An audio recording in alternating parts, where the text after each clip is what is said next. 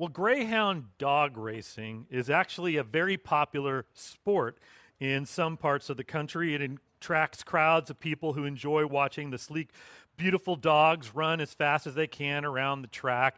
And because greyhound dogs obviously don't have jockeys to make them run the race like horses, what they do is they train the dogs to chase a mechanical rabbit, that furry bunny-looking thing that's pulled on a zip line around the track in front of them, and it's set so that they can never quite catch it, but they can get close, and it keeps them moving at a good rate. Well, a few years ago at a Florida dog track, the dogs were just getting ready to go, and spectators were placing bets, but when the starting gun fired and the doors to the little stalls flapped open, the dogs set out in pursuit of this mechanical rabbit, but once it rounded the first turn, something went wrong. There was an electrical short, and the rabbit exploded, burst into flames, and there was nothing left on the wire but a little bit of black fuzz. So the dogs, without the rabbit, they didn't really know what to do. And so a number of them just stopped racing and laid down. A few of them kept running. A couple got so confused they ran into a wall. One started chasing its tail, and the rest of them just started kind of barking and howling at all of the fans in the crowd. And not one dog actually finished the race. So there's no winner. Well, like greyhounds, people pursue their own chosen rabbits in this life. You know, we need something in front of us to live for, a goal, a purpose. We need hope. Sadly, a lot of people put their hope in things like those mechanical rabbits that ultimately don't offer any hope at all. You see, even if the dog somehow managed to catch the rabbit, which was impossible, it wasn't actually a rabbit, and so did not hold the hope that they were looking for. Well, when it comes to Christmas, I think most of us come to this season with some wants. Sometimes we have some big wants, and we even maybe make a list of Christmas gifts. I'm often asked to do that because apparently I'm hard to buy for, is what I understand. But, you know, besides these lists of things that we want, a lot of other times we have a different list. It's a list in our heart of deeper things, of real needs, of real hopes that we maybe have. And our series of messages for the Advent Christmas season this year is called All I Want for Christmas. And, you know, all I want for Christmas is my two front teeth. All I want for Christmas is you. That phrase, all I want for Christmas, is kind of iconic in our culture. And I think that one of the reasons that it is iconic is that it taps into the human heart. That in our hearts we have great longings for all kinds of things. And I think many people have lifted prayers to God that began with, Lord, all I want for Christmas is. And they laid out those prayers. Now, those prayers kind of run the gamut. But along the way, that phrase actually kind of runs into some confusion that we sometimes have between wants and needs, and where God falls in the midst of that. So with this series, we're going to be walking through the Advent and Christmas season, focusing on the fact that God's desire is not to fulfill all of our wants, but his desire is to meet the true needs of our hearts. So this morning, we're going to be looking at the story of Mary and how it speaks to one of the greatest needs of our hearts, and that need is for hope. So pray with me, friends. Loving God, we pray that you'd speak this morning through a story thousands of years old that still, Lord, contains powerful truth for us. We pray that you'd speak a word of hope to us this day, in this season, for our lives, for our church, for our world. Speak this word of hope through the story of Mary and the angel. This we pray in Jesus' name, amen. Our main passage for today is Luke 1, verses 26 through 38. It's the story of Mary. If you've got your Bible and you want to follow along there, again, Luke 1, verses 26 through 38. It's also on your song sheets. So Luke writes this: In the 6th month of Elizabeth's pregnancy, God sent the angel Gabriel to Nazareth, a town in Galilee, to a virgin pledged to be married to a man named Joseph, a descendant of David. The virgin's name was Mary. The angel went to her and said, "Greetings, you who are highly favored, the Lord is with you." Mary was greatly troubled at these words and wondered what kind of a greeting this might be. But the angel said to her, "Do not be afraid, Mary. You have found favor with God. You will conceive and give birth to a son, and you are to call him Jesus. He will be great and will be called the Son of the Most High. The Lord God will give him the throne of his father David, and he will reign over Jacob's descendants forever. His kingdom will never end." "How will this be," Mary asked, "since I am a virgin?" The angel answered, "The Holy Spirit will come on you, the power of the Most High will overshadow you, so the Holy One to be born will be called the Son of God. Even Elizabeth, your relative, is going to have a child in her old age, and she who was unable to conceive is in her 6th month, for no word from God will ever fail." "I am the Lord's servant," Mary answered. "May your word to me be fulfilled." Then the angel left her. So Luke, the author of our passage, begins in verse 26, and he begins by giving us some details that kind of set the scene, the stage here. He mentions that in the passage just before this, the angel Gabriel had appeared to a man named Zechariah, and he had told Zechariah that his wife Elizabeth was going to bear a child, and she had not been able to for quite some time, so that was a great blessing. And that child would grow to be John the Baptist.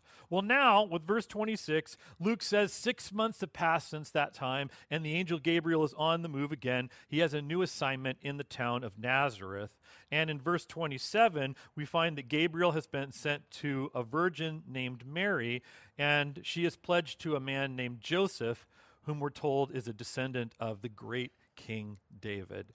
Now, it's important to know that in those days, marriages were arranged. The two families would come together, they would actually sign an agreement, and then the two would be pledged or betrothed. And they would spend about a year getting to know each other and planning for their wedding. And this period of being pledged or betrothed was considered the first phase of marriage. And so when their wedding day finally came, they would enter into that second phase. Now, we're told here that Mary is a virgin, which was normal for the time, partly because the typical age for girls to be married was about 13 at that time, and also because it was a pretty strong custom at the time. And so Mary was probably about 13, and that seems awfully young to us, but that was really pretty much how things worked back in that day. With verse 28, the angel appears to Mary and says, "Greetings, you who are highly favored. The Lord is with you." And as you can imagine, Mary's shocked by this. Verse 29 says she was greatly troubled. Most of the time when angels appear to people in the Bible, they actually are terrified. And the most common first line of angels because of that is, "Do not be afraid." That's almost always what they say. And the angel here, sensing that Mary is worried, says that line, "Do not be afraid." And then he repeats something, that she's found favor with God. Now, the idea that Mary had found favor with God, it doesn't mean that Mary had some kind of special holiness, that God looked down at the world and saw, that she was somehow different than everybody else, more holy than everyone. It doesn't mean that. She had faith, but Mary was really just a regular person that God had chosen to do something special. God didn't choose her because he favored her more than other people. He chose her, and because of that, she received his favor in a special way to carry out what he had chosen her for. And Gabriel, the angel, also says that God is with her, meaning that God is going to be with her going forward into this thing that she's been called to. Now, the appearance of an angel would have been enough to shock anybody, and that would have been enough for Mary just to experience that blessing. But Gabriel then has a message for Mary that just blows her mind. Verse 31, he says that she's going to have a son, but not just any son. This is going to be a special child. And so Gabriel begins to explain that. The first thing he says is that his name will be Jesus. And the name Jesus literally means God saves or Savior. It's a nod to who Jesus is. And then he adds in verse 32 that Jesus will be great. He will be the Son of the Most High. Verse 33, he continues and says that God will give Jesus the throne of his ancestor David. Remember, we're told that his father, Joseph, was a descendant of King David. Well, Jesus is a descendant of King David. He will receive the throne of his father David. Finally, the angel says that Jesus will reign forever and that his kingdom will never end. When you put all these bits together that the angel has said about Jesus, it becomes very clear that the angel is saying that Jesus is going to be the Messiah. Jesus is going to be this person that the prophets had spoken about hundreds of years ago, this person that they'd said God is going to one day send to renew the hearts of the people, and very specifically to deliver them and to initiate God's kingdom here on earth. The problem was, though, that the Jews had focused their hope on a very earthly view, a very earthly idea of what the Messiah would be like. You see, they'd done something we often do. They'd confused their wants with their needs. So they thought the deliverance that the Messiah was supposed to bring would be that he would throw off the control of the Romans who were occupying their nation at the time, because that's what they really wanted. And they couldn't see that what the Messiah, what Jesus really came to bring, was deliverance from the trap of sin that we all fall into, something we really need. When they heard that the Messiah was going to initiate or establish God's kingdom, they thought that meant, well, he's going to restore the glory of Israel. After all, he's a descendant of David. He's going to make it great like it was when David was king, because that's what they really wanted. And they missed what they really needed, which was that the Messiah was going to come and to initiate God's spiritual kingdom here in this world.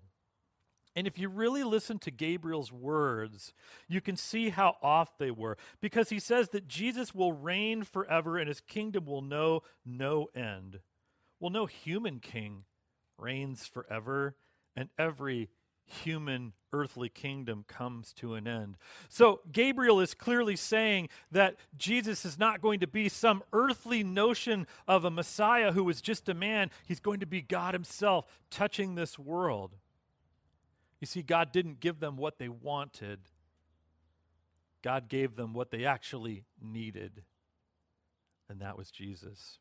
I want us to take a look for a minute at our second scripture today, Titus 2:11 through 14, because it says some key things about Jesus that I just want us to lift up today.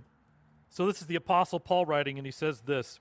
He says, "For the grace of God has appeared that offers salvation to all people." He's talking about Jesus here. "It teaches us to say no to ungodliness and worldly passion and to live self-controlled, upright, and godly lives in this present age while we wait for the blessed hope, the appearing of the glory of our great God and Savior, Jesus Christ, who gave himself for us to redeem us from wickedness and to purify a people that are his very own, eager to do what is good." Did you notice how Paul refers to Jesus there? He calls him our blessed hope, among other things. He calls Jesus our great God and Savior. He names Jesus in these important and powerful ways. Jesus came to give us hope. Jesus came to be our hope so that we could know God, know the truth of God, know what God is like, that he loves, that he forgives, that he wants everyone. Jesus is God's message to us in a person, because that's really how we needed that message to come. We don't tend to respond that well to philosophies and spiritualities that are detached from people. And so God sent Jesus to be our hope right here, right now, and forever. And I think one of the greatest hopes of our hearts at times, it can simply be that God would show up when we need him. I think a lot of people have prayed, all I want for Christmas, God, is for you to show up. And in Jesus, God has done that. And he's here. And Christmas reminds us of that every single year. Well, back to our main passage. The angel and this message were a lot to take in, and we can see Mary struggling with it. Verse 34, she's trying to understand, and it would have been enough, really. I mean, if the angel had just simply said to her, listen, Mary, you're going to conceive an ordinary child in the ordinary way, that probably would have been a big enough shock, but that's not what the angel says.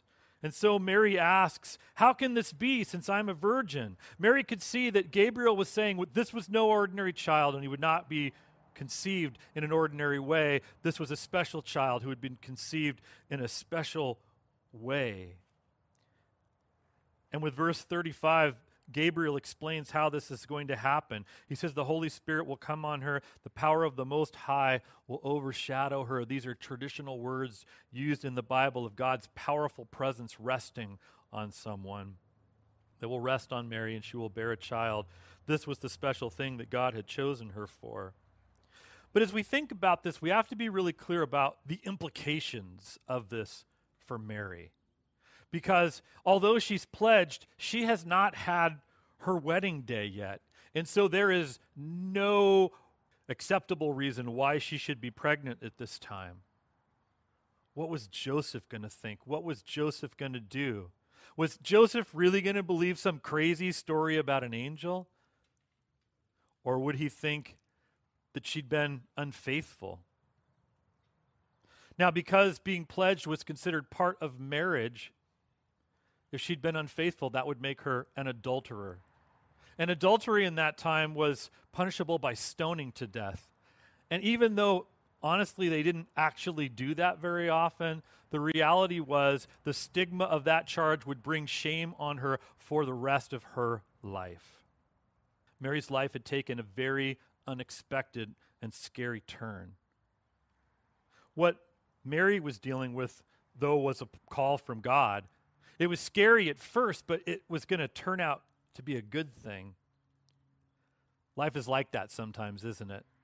Something happens that seems bad or scary, and it takes another turn, and it turns out to be something good. But other times, it's not like that. Other times, hard things happen, and they're just hard. And we have to find a way forward somehow through tough days. And we know what that's like to lose someone that we love, to have a relationship break up and end, to have a health scare or a financial crisis, to lose a job or a house. These things that can happen to us are so painful. And the question is, how do we move forward when things are hard? What's going to keep us going, believing that we can make it and that there will be better days ahead? And I think we can see the answer right here in this passage, in the words of the angel as he speaks to Mary. Because after explaining what's going to happen, he responds to Mary's question. Mary's question was, how can this be? And the angel responds with some amazing words. Verse 37, he says, for no word from God will ever fail, or it can also be translated like this, the older translation, nothing is impossible with God. Gabriel was saying, God is in control, Mary. You can put your hope in him and you won't be disappointed. Instead of letting all the pressures of the world dictate the course of her life and her path, which we so often do, we so often fall into that trap of letting the world shape us in its image. Mary doesn't do that. Verse 38, she says, I am the Lord's servant. May your word to me be fulfilled. She puts her hope in God, and it carried her forward because it was true hope. And true hope is powerful. Years ago at UC Berkeley, there was an experiment that was done on Norwegian field mice. And it was an experiment to see how that they would respond under a terrible circumstance. All these rats were placed in a tub of water, and they were forced to swim until they became exhausted and finally drowned. But during the first experiment, the researchers discovered that the rats could swim for about 7 hours before they drowned. But they did the experiment again, and they did something different. When the rats were swimming and they seemed like they were getting exhausted, they would remove them for a couple of minutes, let them rest, and they would put them back into the water. And they found that when they did that, they were able to swim for 20 hours, more than double the amount of time. And they were puzzled, what was it about just being lifted out of the water for just a couple of quick minutes and put back in? And they came to the conclusion that the second group was able to swim so much longer because they had hope. They'd experienced a rescue. And what kept them going was the hope that they might be rescued again. See, the first ones, they lost hope and they gave up. The second ones, they kept going. And we're no different. True hope gives us a reason to live. It gives us power to move forward through hard times. But the problem that we've talked about is that so many people have a kind of a false hope. It's kind of like that mechanical rabbit. It's really actually kind of wishing for things that they want, that they think will make them happy and will carry them through life's hard times. Things like possessions and wealth and power and status and pleasure. These things all fall short in the end. And even when we get them, they just don't have the power to keep us afloat. So Pastor Eugene Peterson writes something very important. He says this. He says, it's essential to distinguish between hoping and wishing. They are not the same thing. Wishing is something all of us do. It projects what we want or think we need into the future. Just because we wish for something good or holy, we think it qualifies as hope. It does not. Wishing extends our ego into the future. Hope desires what God is going to do, and we don't know yet what that is. Wishing grows out of our ego. Hope grows out of faith. Hope is oriented to what God is doing. Wishing is oriented to what we are doing. Wishing has to do with what I want in things or people or God. Hope has to do with what God wants in me and in the world of things and people beyond me. Wishing is our will projected into the future. Hope is the will of God coming out in the future. It's powerful. I think just like us, Mary had a lot of wants. And I think if she'd been wishing, she'd have probably wished for a perfect wedding and to be the ideal Jewish wife and mother. She would not have wished to be pregnant on the day of her wedding or to live with the stigma of that all of her life. If Mary was wishing, if that was all that she had, I think the news of the angel would have crushed her. But because what Mary had was real hope, she was able to hear the words of the angel and to know that her life was going to take a major, unforeseen turn that was even pretty scary for her in that moment. And yet she was still able to say in verse 38, I am the Lord's servant. May it be with me as you have said.